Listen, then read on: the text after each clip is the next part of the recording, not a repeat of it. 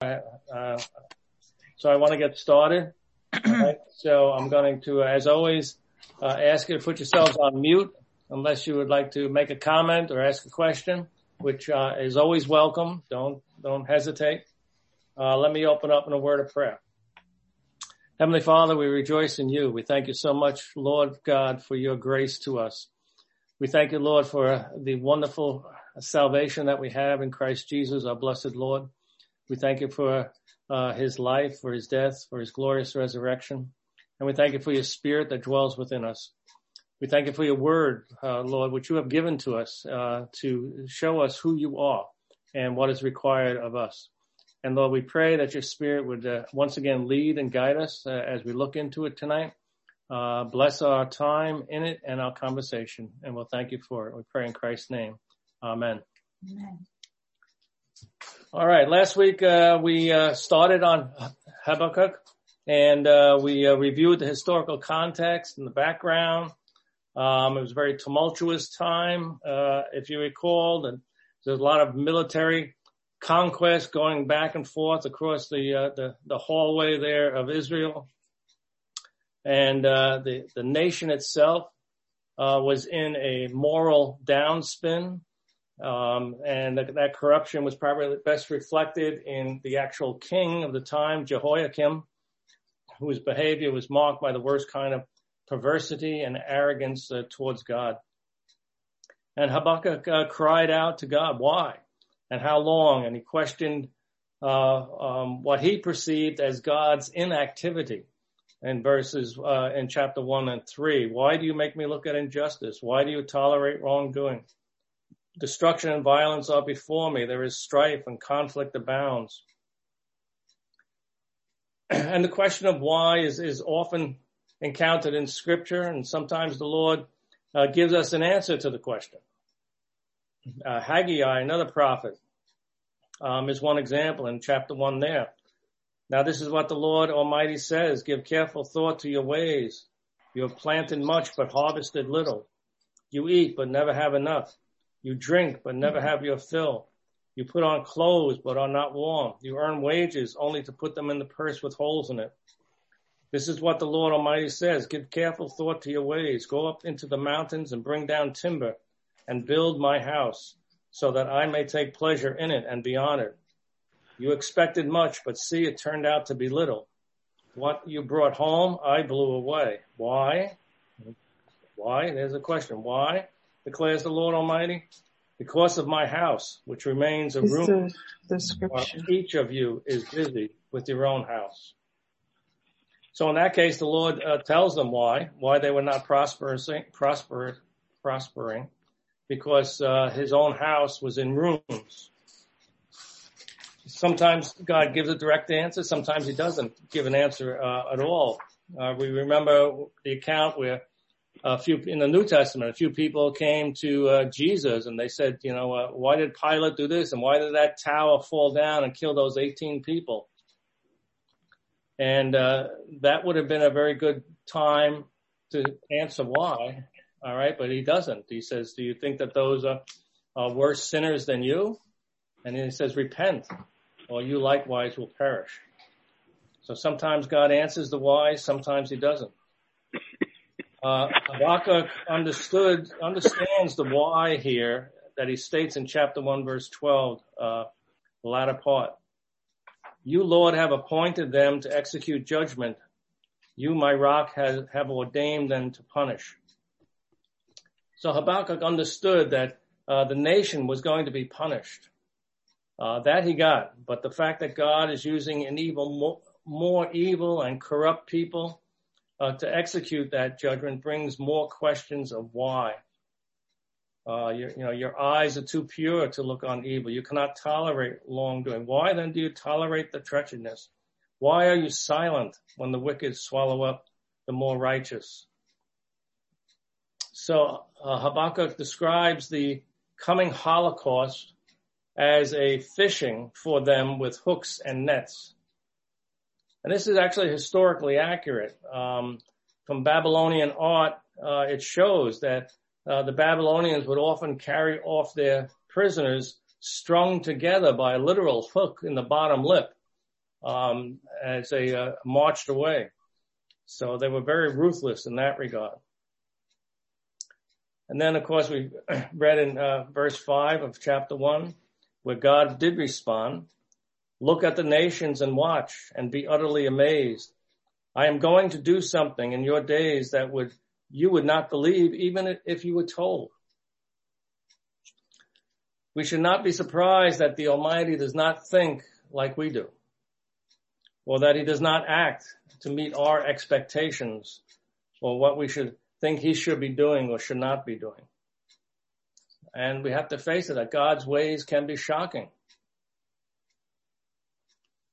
There's one other place in Scripture where this verse 5 is used. Does anyone know the context offhand? I'm going to do something in your day that you would not believe even if I were to tell you. Well, it's used in Acts chapter 13, starting at verse 37. "But the one whom God raised from the dead did not see decay. Therefore, my friends, I want you to know that through Jesus, the forgiveness of sins is proclaimed to you.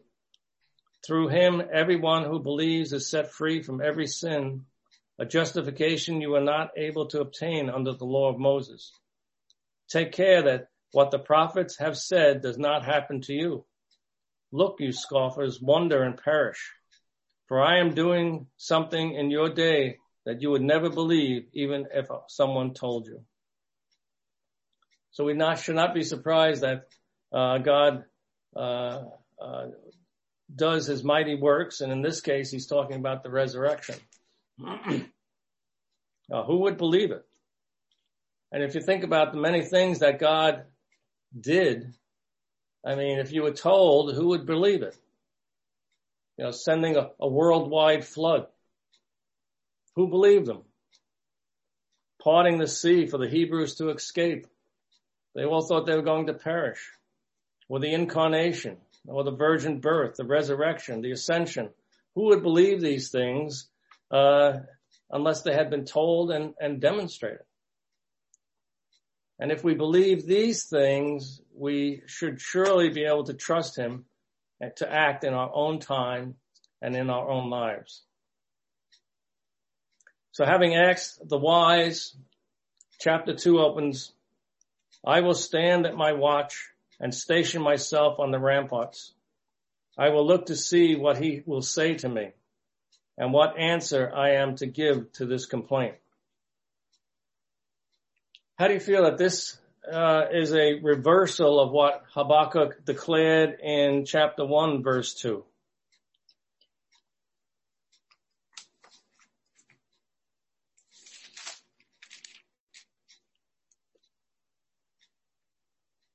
Back there, he said, "How long, O Lord, will I call for help, and you will not hear? I cry to you violence, yet you do not save."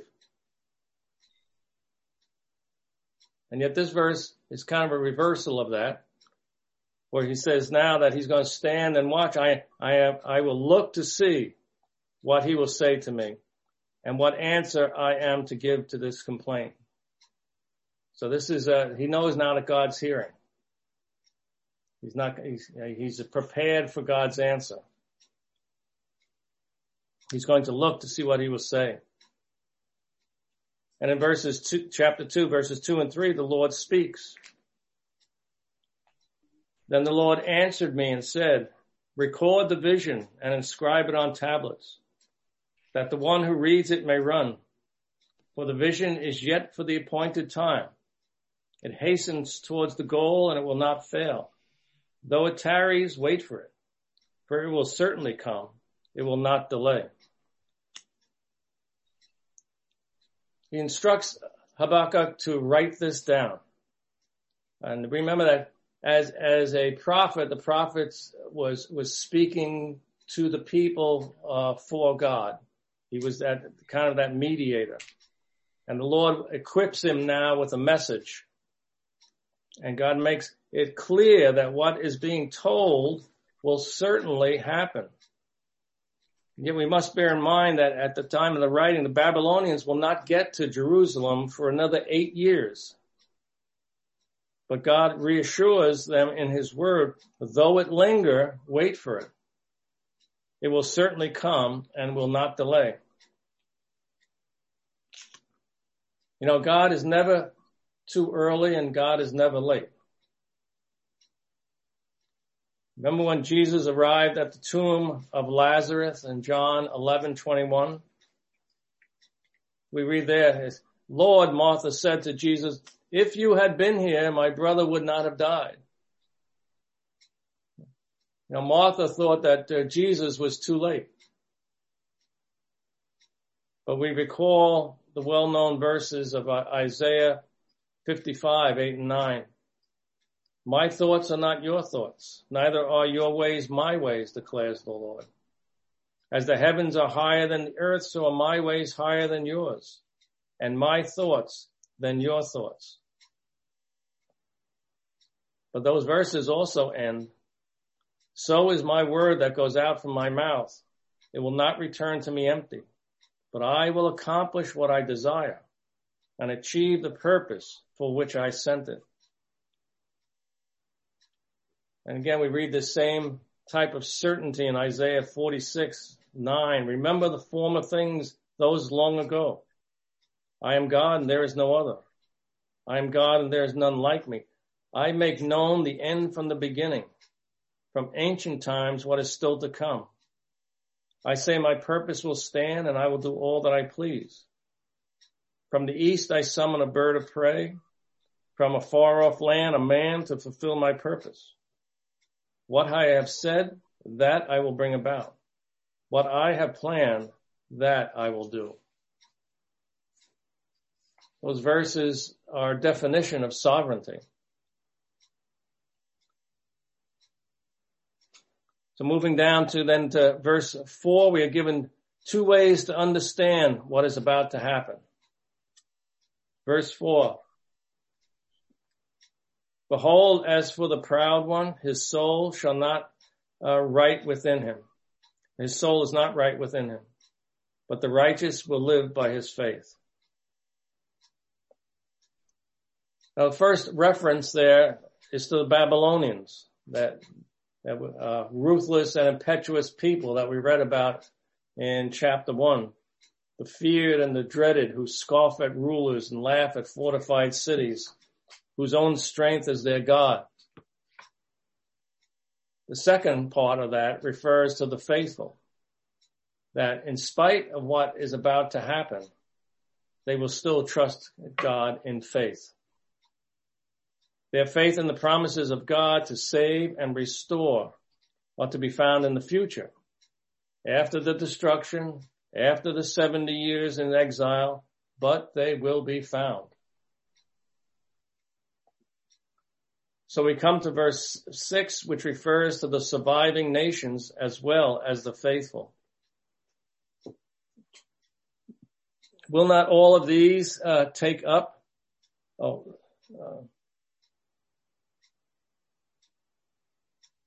I skipped 5. Let me go to 5 and 6. Furthermore, wine betrays the haughty man, so that he does not stay at home. He enlarges his appetite like Sheol, and he is like death, never satisfied.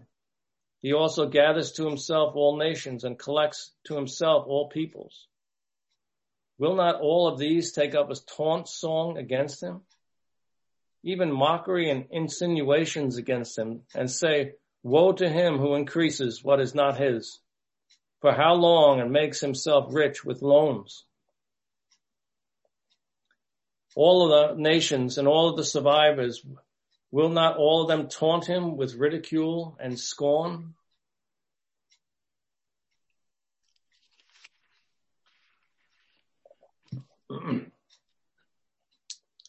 Now Habakkuk is about to launch into God's design for these same Babylonians that he has called to bring upon judgment upon Jerusalem.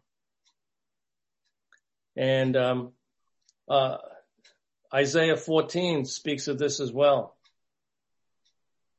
The Lord will have compassion on Jacob. Once again, he will choose Israel and will settle them in their own land. Foreigners will join them and unite the descendants of Jacob. nations will take them and bring them to their own place. And Israel will take possession of the nations and make them male and female servants in the Lord's land. They will make captives of their captors and rule over their oppressors. On the day the Lord gives you relief from your suffering and turmoil and from the harsh labor forced on you, you will take up this taunt against the king of Babylon. How the oppressor has come to an end. How his fury has ended. The Lord has broken the rod of the wicked, the scepter of the rulers, which in anger struck down peoples with unceasing blows, and in fury subdued nations with relentless aggression. All the lands are at rest and at peace. They break into singing. Even the junipers and the cedars of Lebanon gloat over you and say, now that you have been laid low, no one comes to cut us down. And in verse 6, we begin to be introduced to there's 5 woes pronounced in this chapter. Now, the Hebrew word translated woe can mean alas. It can mean how terrible for you, or perhaps more fittingly, as one commentator said, in this context of mockery, it probably should be translated ha. Ha. The word carries a denunciation and threatening meaning, a mocking meaning. And the pattern of each one of these woes as you go through it is basically because of this, then this will happen to you. And it's kind of a cause and effect of judgment. You'll see it as I begin to read it.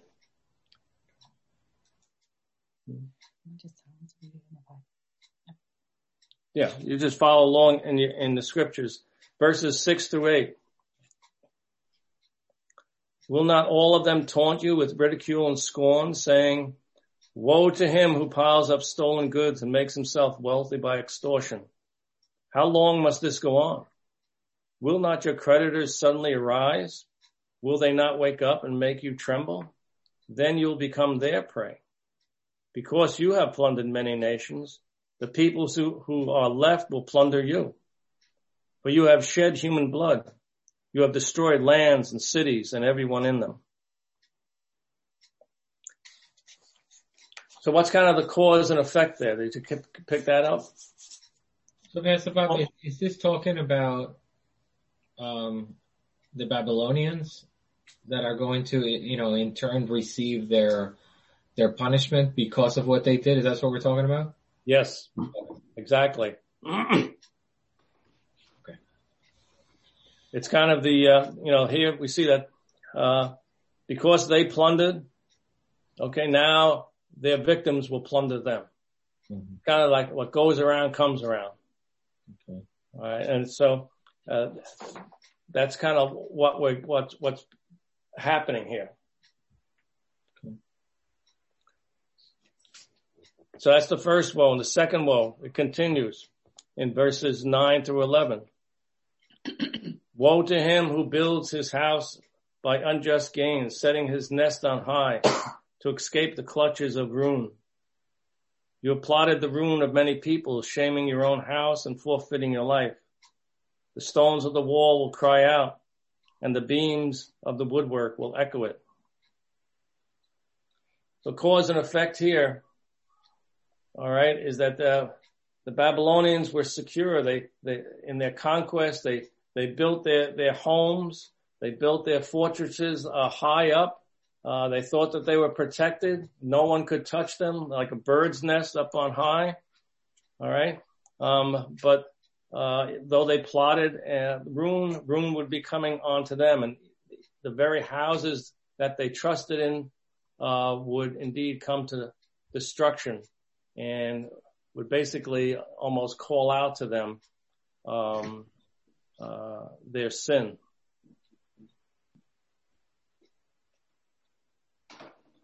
The third woe in verses 12 through 14.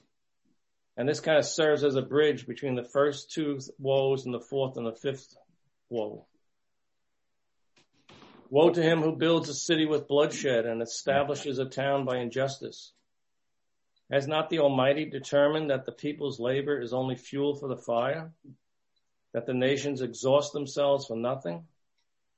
For the earth will be filled with the knowledge of the glory of the Lord as the waters cover the sea. This cause and effect is a little harder to see. The Message translation puts it this way. Who do you think you are? Building a town by murder, a city with crime. Don't you know that the God of the angel armies makes sure nothing comes of that but ashes? Make sure the harder you work at that kind of thing, the less you are. Meanwhile, the earth fills up with awareness of God's glory as the waters cover the sea. The Babylonians, when they often built and rebuilt the cities that they conquered, and they took great pride in it. It was an indication of their might. And if you recall, we get some of this in Daniel. Remember when Daniel, where Nebuchadnezzar boasted about what he had done? Nebuchadnezzar said, is not this the great Babylon I have built as the royal residence by my mighty power and for the glory of my majesty? Mm-hmm. Psalm 127:1 reminds us, unless the Lord builds the house, the builders labor in vain. Unless the Lord watches over the city, the gods stand watch in vain.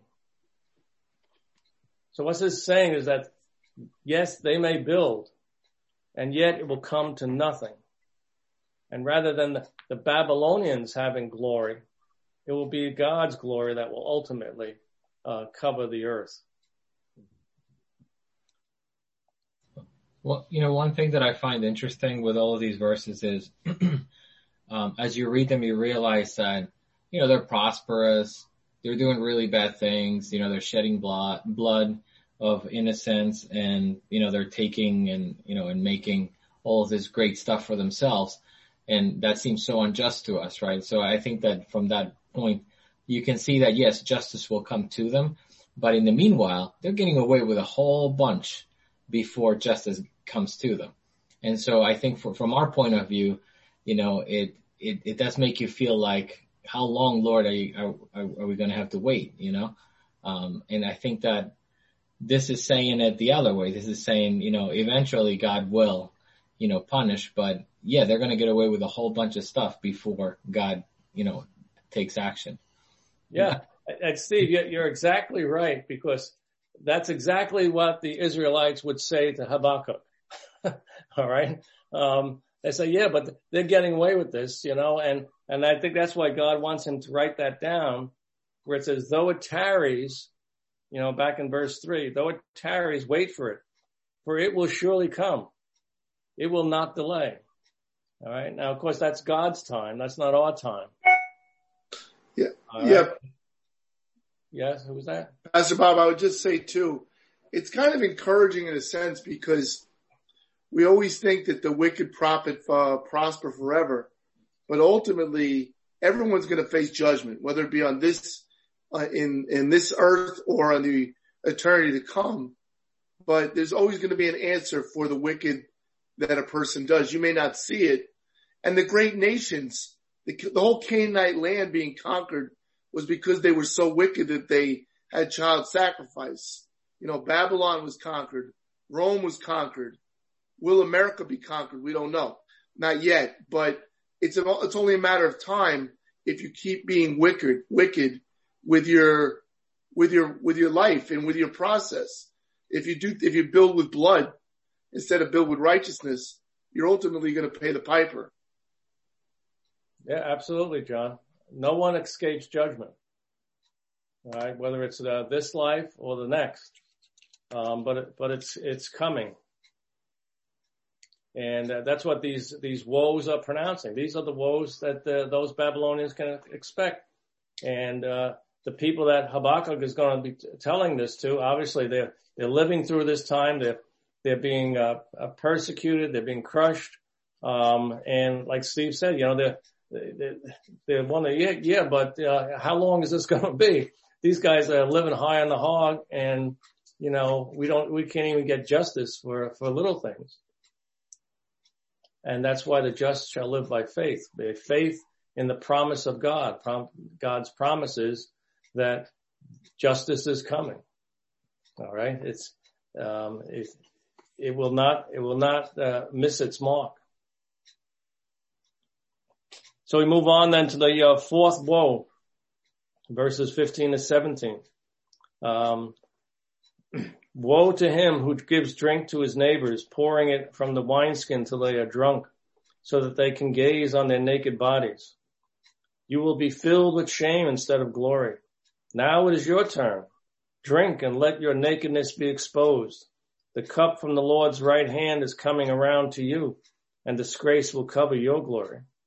The violence you have done to Lebanon will overwhelm you, and your destruction of animals will terrify you. For you have shed human blood, you have destroyed lands and cities and everyone in them. And this woe is a bit graphic, and it refers to the Babylonian practice of inducing drunkenness to abuse their captives by rape and exposing their nakedness to debase them. This applies not only to sexual abuse and exploitation, but as we read in verse 17 there, also the violent abuse of the land and animals and peoples. The Babylonians, when they conquered, they practiced the scorched earth conquest. They would not only kill the people, but they would kill and slaughter the animals, and they would cut down the trees and use them for their own buildings, and leave nothing on the land that would be worthwhile. So they left the land naked. And God says that the cup is coming to them. And now it's your turn to drink. And this time it's the cup of God's wrath. I have a question. Yep. The woes, that word is used here, it sounds so much like the woes of Revelation. Is there anything connected to those two different words at all? No, they pretty much carry the same connotation. The Hebrew, from what my reading, in this context, all right, is more of a mocking, rather than kind of like perhaps a cursing. But they're very similar. Pastor Bob, maybe not a minor point, but in verse 17, when it talks about, the abuse of the land, the abuse of the animals, it could be a message to us as believers in God, that God cares about his creation. He cares about his animals. He cares about his trees. And if we go about abusing it, it's not looked upon with favor.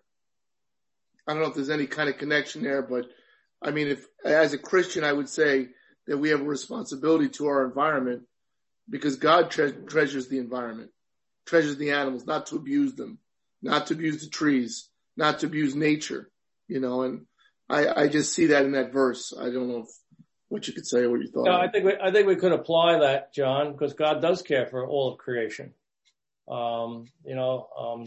And we shouldn't be abusive or exploitative of the natural resources.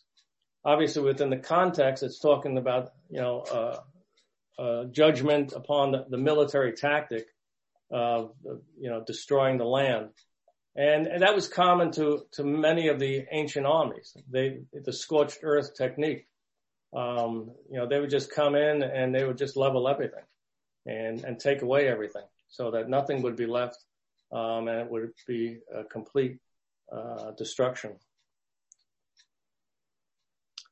And then the final, the fifth woe, it does not start with the word, but the cause. What value is an idol? Oh, before I get there, there was an article, note I wanted to make here. It's interesting that the cup of God's wrath is being passed on to the Babylonians. Remember Nebuchadnezzar's son, I think it was I forget his name now. but anyway, they were at that banquet. Okay. And they were, doing what Babylonians do best, and they were getting drunk and, eating, gluttonously, and they even announced that they wanted the gold cups from the Israelite temple that they had captured to be brought out, and they were drinking with them and having a grand old time of recounting their conquests. And then the hand of the Lord appeared, remember, and the writing on the wall. All right. And, Mene Tikal Parson. Okay. You have been weighed and you have been found wanting. All right. And they, the king had to go and get Daniel to interpret that. All right. And to let him know that God's judgment now, the cup of God's wrath was coming upon Babylon, and it would not be long before, they would be conquered, as a nation. All right. Yes. Go ahead. Do you think, I mean, we can only surmise, because we really don't know, but I don't know. I think the pandemic is sort of like this. I think it's not it covers the whole world. It covers everybody. And I just think that God is so patient and so loving, but there is a point where, maybe, he just wants to shake us up a bit, he could do a heck of a lot more. That's for sure. But, I do think that he's brought everybody to an attention, and everyone is affected in some way. Yes, it's true. We don't have a prophet, that tells us that specifically. Right. As Habakkuk did to the Israelites back then. But we can't rule it out entirely either. I mean, it's not the first plague, to hit mankind. We think of the bubonic plague in Europe that, killed a third of the population.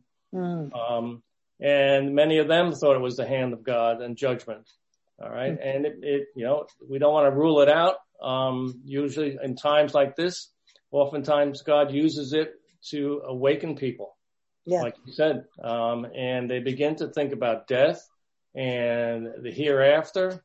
And, they begin to ask, people that are, quote, religious questions, and, what about this or what about that? Or, and you're liable to get somebody asking you questions because they're spurred on by their fear of death. Well, not only that, but I do think that this world is godless, other than Christians, maybe, but I do think so. And I think that, I think it's maybe his way of saying, come to me, that's what I think anyway. But Annette, it's interesting that I believe you're right, but is the world even paying attention? Has there been great revival? Yeah, I would have a very hard time with something like that. Think of it not being a Christian and the message that you're receiving as, oh yeah, God killed my mother so that I would get his attention. Not a very loving message.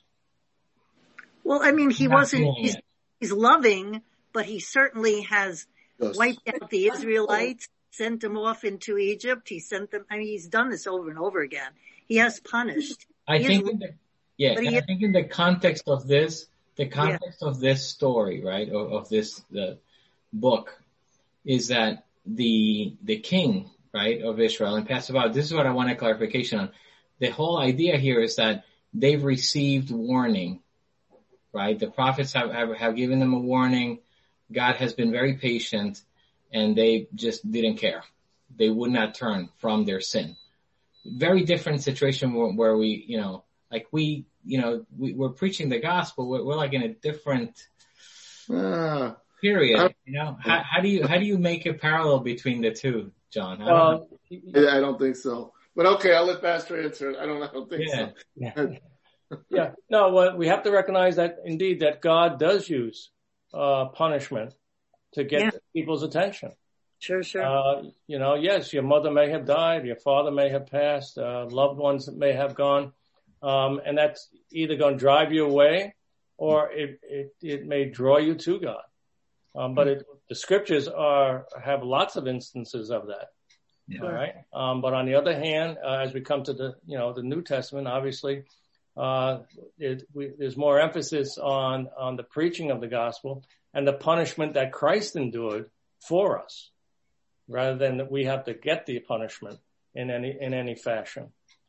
You know what's interesting, Pastor? I'm struck by the difference in the way God is instructing his people to behave. So post Calvary, it's love your enemies.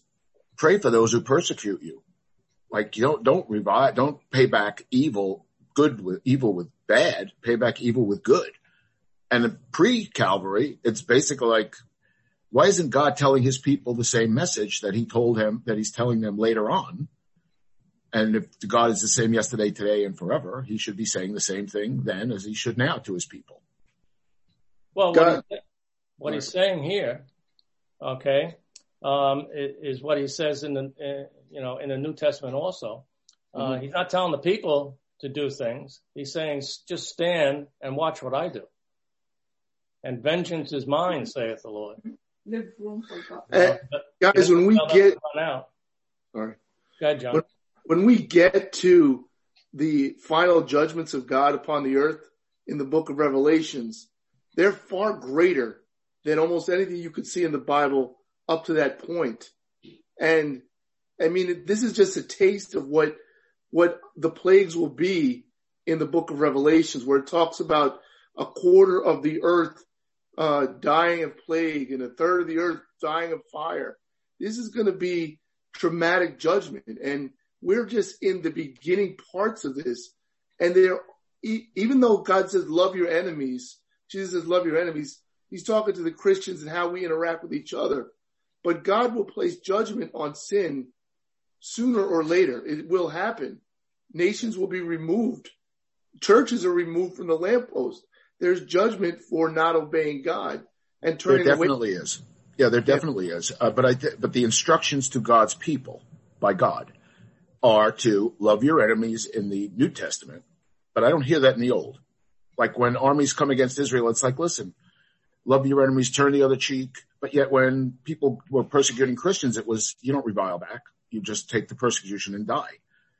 And I'm sure I understand the reasons, because and I understand God is the same, even though he's acting differently and giving different instructions. So the Israelites were God's people. He instructed them differently, or he didn't instruct them the same way. And he has every right to do that. And he has every right to, but I don't hear the love your enemy. I don't hear the prophets saying to the Israelis, please don't revile back. Don't pay back evil with evil, but pay back evil with good. It seems like it's a different message, and God has every right to do that. I'm not saying that it's because the situation's different. The people are different. So am I the only one who sees that as like the way as God is instructing his people to act differently or not act the same? I'm thinking of the Psalms when David prayed to God and the things that he was asking God to do to his enemies. It's not something that I think he would want us to pray for our enemies. I mean, he really came down so hard and said things about how they should be punished, that God should show them no mercy. And really, he just said, give them what they deserve. Yeah. So like Sal said, I don't see that in the New Testament. I don't think God would be pleased if we prayed that. I want to say something. I think that it's because of Jesus. God is still saying the same thing, but Jesus is the one pleading on our behalf, interceding. That is why it doesn't sound like God is still saying, I'm going to consume them, or people are praying that kind of prayer because of Jesus. Jesus is, our advocates, praying, asking God to have mercy on us. Because left for God, if Jesus didn't come, then of course we are going to get it. Like he's going to, if you sin, like he did to the Israelites, if they are murmuring, and he will send like snakes to come and, kill them and stuff like that. God will still be doing that to us. But I think it's because Jesus came and his son came and interceding on our behalf. That's why it's kind of like mellowed down. I don't know. Yeah, in the Old Testament, okay, oftentimes these enemies were used by God, as in this example, as divine punishment. Okay, other times to test the resolve and the faith of God's people. Right, but I can't recall anywhere where he really gives a lot of instruction to the people to kind of take up arms and go out and kill this one or that one. I could be just forgetting, but it doesn't come to my mind too often, that type of thing. But he says, stand and see what I do.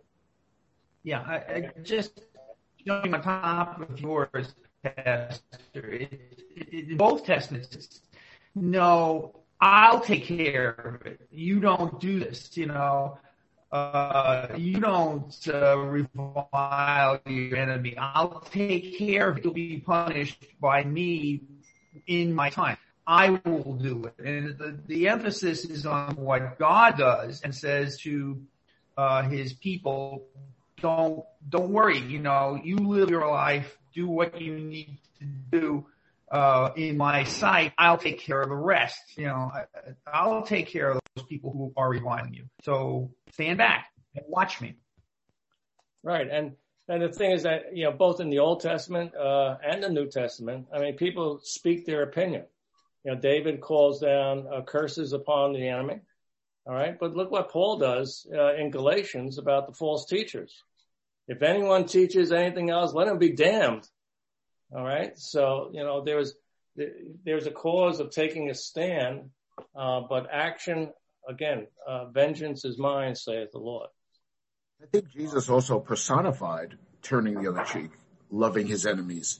Like his very life is what we're to emulate. So that's why God is not, maybe because Jesus hadn't appeared yet in the flesh, and we want to emulate him, and he was loving those who hated him and didn't revile back. That's how we should behave. So I don't see God doing that, although God does say he's the final judgment, and don't worry, I'll pay everybody back, even though you may not see it now in my own way. So maybe, but Jesus had not been revealed in the flesh. I don't know. That seems like one big difference that they didn't have back then. Right. But they are called to live righteous lives. All right. And there's plenty of call to treating your neighbor well, etc., in the Old Testament as well as in the New. Somebody was going to say something, John? Yeah, well, Sal, just so you know, too, that there was judgment placed upon Israel for what they did to Jesus. In 70 AD, Jerusalem was leveled by Rome.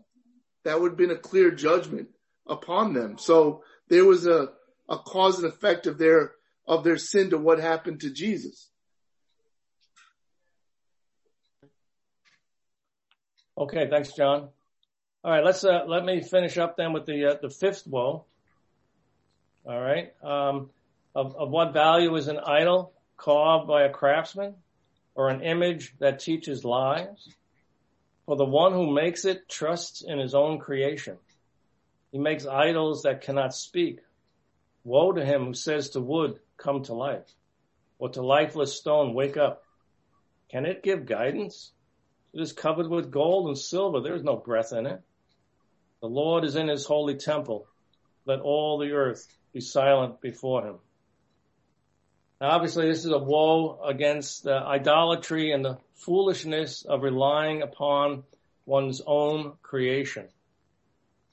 Isaiah 21, 8 and 9 is where the Lord tells them to post a watchman. And it says, and he looked out and shouted, day after day, my Lord, I stand on the watchtower. Every night I stay at my post. Look, here comes a man in a chariot with a team of horses. And he gives back the answer. Babylon has fallen, has fallen. All the images of its gods lie shattered on the ground. All right. So again, this is, the Lord telling what's going to happen. And you trust in those idols and, they're just going to be smashed to the ground. There's no life in them. but the Lord is in his holy temple, let all the earth be silent.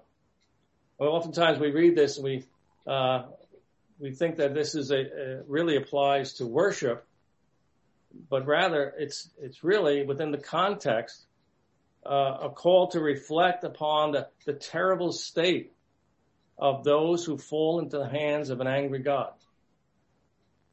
Look at Revelations 8:1. We're talking about Revelations back and forth here.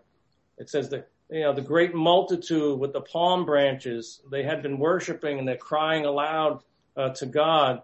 And then it reads this way, salvation is yelling, screaming, singing, salvation belongs to our God. And angels standing around the throne, falling before him, saying amen and praise and glory. And then in chapter 8, verse 1 of Revelation, it says, and when he opened the seventh seal, there was silence in heaven for about a half hour.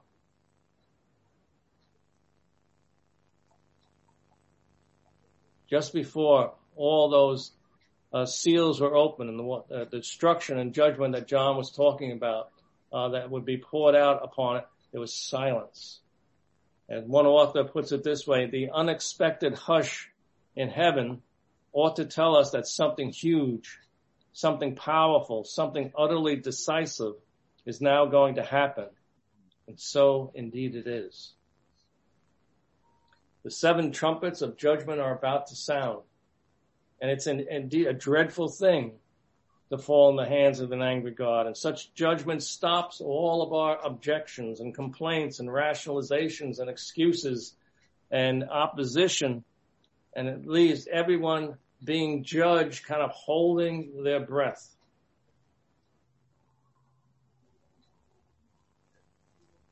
But it also speaks to those who live by faith. Walter Chantry writes, as if to say, I hold in my hands all enemies who threaten you. Although they may do my will, they will never totally destroy my people. I place my servants, Joseph, Mordecai, Daniel, and Nehemiah, in the most powerful positions within heathen governments to preserve my people. I send angels to keep her enemies from obliterating my people in the most destructive assaults. The gates of hell will not prevail. Silence your fears. The just shall live by faith. And faith, coming out of this chapter, is resting in the truth of God's word, that he is sovereign, that he rules, that he does as he pleases in heaven and on earth, and that no one can stay his hand. And these judgments that are going to come upon the Babylonians, though they tarry, wait for it. For it will certainly come, and it will not delay. So we can trust God's word and his promises to us, that though we may not have them right now, we still look forward to them. And we know that if he has spoken them, it will be. And that's... When I hear those words, it makes me think of two things. You could either be, a living sacrifice where your life is just, it's sacrificially living for the Lord, sharing the gospel, working, expanding the kingdom of God, right? And that can bring light to the world, or you can actually potentially be used, I think, by God, as an offering, and, in this particular case, a lot of people, may have been good, may have been, living according to what, God wanted of them, but they still fell into all that punishment, right? They were still conquered by the Babylonians. They were still slaughtered. So we don't know where we fit in. I think that we're still called to honor God. We're still called to wait for it. We're still called to be faithful and trust in the goodness of God and understand that, regardless of, all the bad things that may happen, that in the end, like you said, God will triumph. The end is written, right? It's like, that whole story about, recording the putting the DVR on or the VHS to record the game, and then you're watching it and you'll worry, are they going to win? Are they not going to win? But you know the score. So, at the end of the day, you can like catch yourself and say, oh, we win anyway. So I know how it ends, but you still go through the motions of struggling through the game. I think it's the same way here. We know that God is going to be triumphant. We know the trumpet will sound, he is going to sit on the throne, but we're going to go through all of these things. And our job is to be faithful. Our job is to, not allow our sinful nature to trick us into doubting the goodness of God.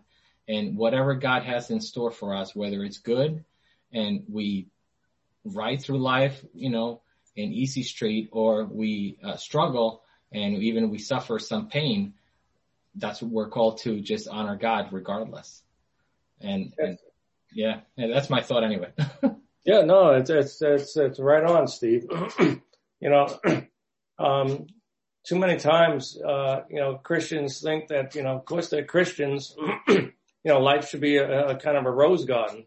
And we should do well and live long and healthy and, not be have too many concerns and troubles. But I don't know where they get that from.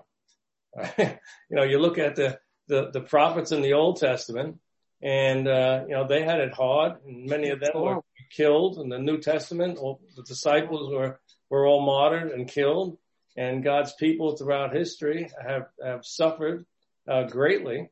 And many times, you read about, you think about missionaries that, go off, give up everything, they train, they go off, and, they are martyred, in a short time. And you say, what was the point of all that? All right. And you ask why, like that. But, I'm thinking of the group that went down to South America there. What's their name? Escapes me now. Jim Elliot. Elliot, thank you. Elliot. And there was another one, a young couple that went to China. All right. And these people were martyred, with hardly even starting. And people say, why? But what they failed to see is that because they were martyred, it brought a whole new wave of younger missionaries wanting to take their place. So others went into studying to be missions and went back to that same field. And God did a greater work that, and obviously that those missionaries who died were part of that plan. Right. I always thought that when people die tragically for when they advance God's kingdom, as hard as it is for their loved ones who are behind, that they're on the other side of eternity. So they're experiencing God's glory earlier than they would if they stayed on earth.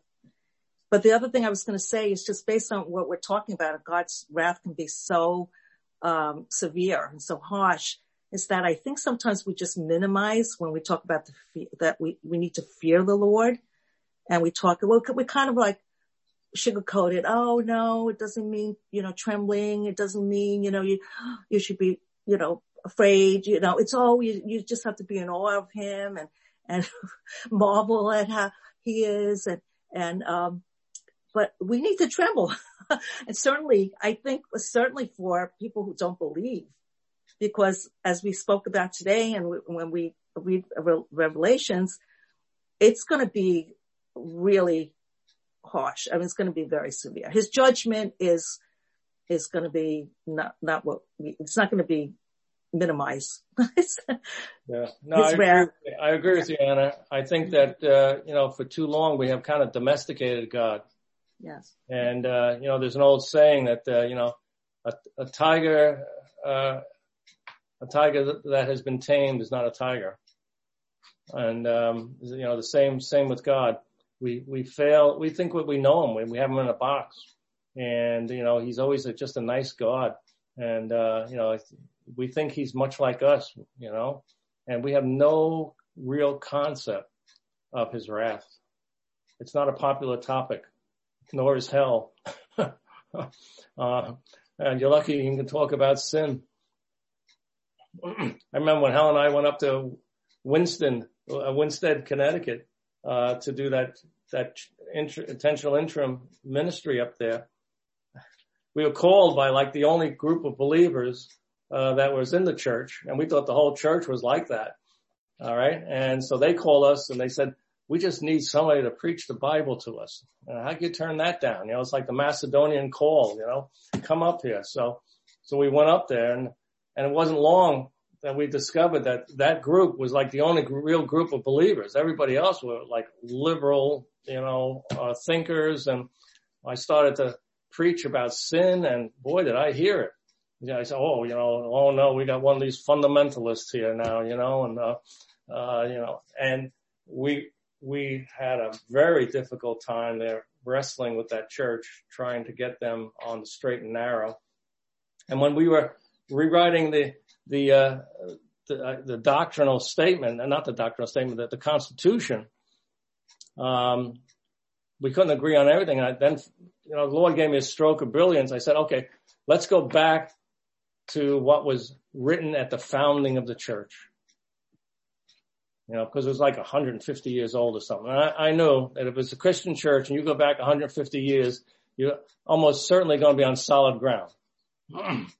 And we dug out of the archives and dusted it off, the old doctrinal statement. And sure enough, it was point right on. And they still wrestled against it. And I could not get them to put the words born again in the doctrinal statement. They were going to lynch me if I did that. That's how that, but this is what people don't want to hear. They don't want to hear that. And yet it's going to be true. And, the judgment will be there, and it will be terrifying. And, be silent. Everybody will be silent in dread and fear. And, and we'll, even believers, I believe, will be silent because we know it's coming, but it's going to be so awful. No, we deserve it. We know we deserve the exact same thing. Yes. And we know it's severe because we saw the severity of Christ's death and punishment. He wasn't rescuing us from, 30 lashes or a wet noodle or something. He was rescuing us from this wrath that you're describing. And we'll be standing there probably weeping like that should be us, but not for his mercy for us, Amen, Sal. Preach it. Absolutely. Pastor, when I read this verse, you read this section in verses 18 through 20, and it's talking about really what you would call a real idol, something made out of wood and something that's covered with gold and silver. But whenever I read passages that talk about idols, I think to myself, well, I don't worship idols of wood and covered with gold and silver. But if I was to really be honest with everybody, I have my own idols. And even though this doesn't specifically, it may not be general, but yet I can still say, if I can put those idols aside, the Lord is in his holy temple and he is preeminent. Yeah, the Bible uses the expression elsewhere. It says to be aware of the idols of your heart.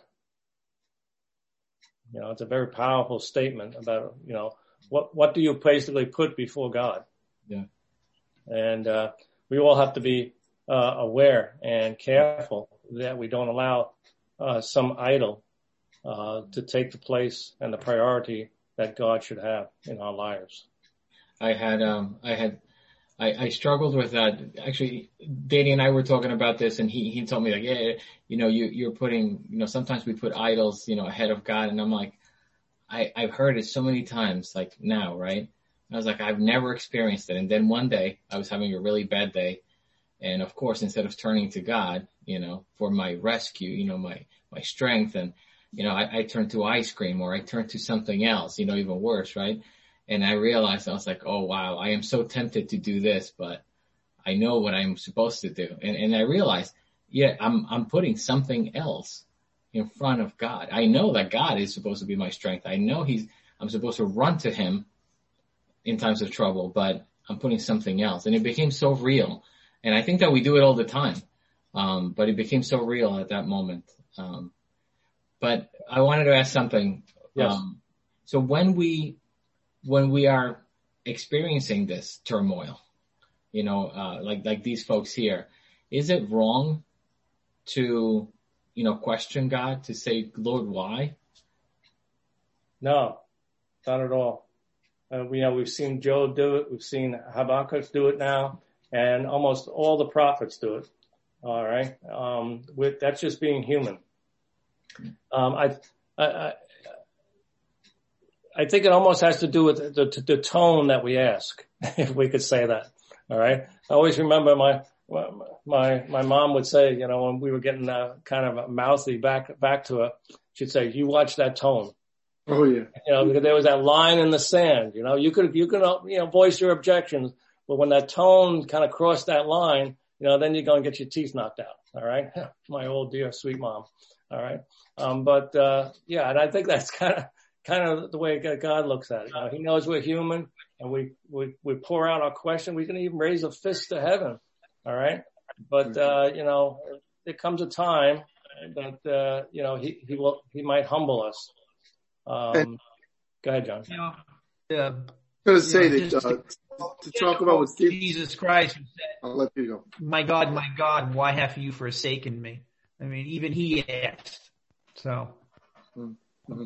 I was just going to say from what Steve was saying before, it's okay to ask God why, but be prepared for the answer as well, because God may not, or most times when I'm asking those questions, he gives me the answer. I may not like the answer, but he gives me the answer. As long as he doesn't say, "You're not going to believe what I'm going to do, Steve." Then we know it's really bad. Well, sometimes he says, "Just wait and watch," or sometimes he says, "Well, you got to look at yourself and where you're at right now with your own sinfulness." I was only going to say that the time Christians, unbelievers don't fear God because they don't believe in him, right? But Christians, we should fear God because we do believe in him. Not that we're condemned, not that we know we're going to hell, but that we're displeasing God is enough to bring fear of that, if I could use that right term. What I mean is, when I recognize that I am away from God and I'm committing sin, like say I'm in a marriage or my family, and I do something destructive, I know I'm answerable to God for that. So I do have an understanding of who God is, and I have a fear of what God will do to me if I don't treat my family right. So I don't know if that's a fear, a healthy fear, not healthy fear, but that's what I would say a Christian fear should be. The fear of sin and obedience. Yeah, there is a place for healthy fear. I mean, even in bringing people to salvation. All right. I mean, you go back, Jonathan Edwards' famous sermon, all right, "Sinners in the Hand of an Angry God." And, he just described the terrors of hell and, that God was holding them over the flames, but, by a spider's, web. And people are horrified. And, that they called upon the name of the Lord and they were saved, to avoid hellfire. And obviously many of those were authentic conversions. There's a place for fear. Now we don't want to talk about punishment and hell and wrath. And, we talk about hell and, we say, well, eternal separation from God. I don't know how much weight that carries when people, are separated from God and they could care less if they was around. It doesn't really sound any different than the way they're living now. But we do have to know who God is, through his word, his revelation, not the idol that we might create about him in our minds and how we think he should operate. Bob? I think God would be, go ahead. I think one of the most difficult words to use with God is that he's just. I mean, in our minds, just means do it our way, maybe, make the outcome come out good. But in his way, our mind is very small. And like you said, we put him in a box. His ways are not our ways and his thoughts aren't are the way we think. So being just is not what we think. And I think that's one of the most complicated things to think of as a human, don't you think? Sure. We think, when we say just, we want to say fair. Yes. All right. And that doesn't work. No. All right. if God, I mean, God is just. But if it was fair, the only thing we would get is condemnation. Yeah. Right. But in his justice, he pours out that just wrath on Christ and not us. All right. So it's, the more we explore God and the more we learn of him and all his attributes, I think the more humbling it becomes to us. Yeah. And I can't think of any better study than to study who our God is and his attributes. Oh, I think so. Yeah. I think God says you underestimate how great a reward you have. You to think that this is suffering. We just can't see how great it is that we are with him. We can't fathom it. No. And so everything seems small when we think of that. We just don't know how to think of that. Mm-hmm. That's what it is. Yeah, you're right. We're small in many ways, Steve. Yeah. All right. Very good. I was just going to say that when Steve mentioned when we go to God and we question him and say why, and sometimes with very deep emotion because things are so bad that, I think it would be pleased because first you're acknowledging him, that he exists. And I think you're basically also saying that, he has power, like he has the answer. Oh, yeah. So I think in a way, because I think a lot of people, it depends on, again, how what kind of relationship you have with him. But if you know him and you're going to him and you're screaming why, you're crying out to him, I think that's, that just shows him, where you are with him, that he's the one you're turning to. Yeah. Just acknowledging that he's the one who would know, he's the one who had the power to do whatever. He's the one to turn to, for strength. Sure. Even the passage that I read before on Martha, she didn't use the word why, but she said, Lord, if you would have been here, all right. And yet, the Lord loved her. All right. And he understood perfectly her grief. Yeah. All right, folks. Thank you so much for this evening. And, I have to tell you one last thing. Okay. We should give a round of applause to Steve Mazzari because, I could not get on Zoom at all. And, he stopped on the way home from work at my house and he redid his magic here and I was able to do it because I was we were going to have to cancel classes otherwise. So applause for Steve. Thank you, Steve. So he made the class work. Oh, thank you, Steve. Thank you. Thank you, Steve, for all your knowledge. I know. Wow. That's it. Steve, so can you close us out in prayer? Amen. Go on, Steve. God, we thank you, Lord, for your word, Lord, to us. We thank you, God, that we can cry out to you, Lord. Lord, with our hearts broken, Lord, we can cry out to you and ask why, Lord. Sometimes we don't understand why things happen the way they happen, Lord, but like John said, we do have to question our hearts, Lord, and humbly come before you, Lord, asking, is it something in our hearts, Lord? Is it something that we failed to do, Lord? Or is it something that you're showing us, Lord? What is our part in the suffering, Lord? And so we pray that you will work in our hearts, Lord, that you will transform our hearts, be like your son Jesus, Lord. Like Sal said, Lord, that we will turn the other cheek, Lord, that we will take the punishment perhaps that we deserve, Lord, or the punishment that we're a part of, Lord, and that we will honor you and never, Lord, dishonor you with our words, Lord, with our actions. God, that we will shine our light to those around us, Lord, and let your love, Lord, be spread even through our life, Lord, whether we are suffering, Lord, or whether we are enjoying, Lord, all the blessings that you give us, that you pour in our lives, Lord. We thank you, God, for this study. We thank you for what you're teaching us through this book. And we pray, Lord, that you will continue to open our hearts and our minds, that we may receive your love, Lord, and learn about your attributes, Lord, and learn about how much you loved us. And we pray for a beautiful, restful rest of the week, Lord, and that we will be able to gather in your house on Sunday to worship you and learn about your love for us. In Jesus' name we pray, Lord. Amen.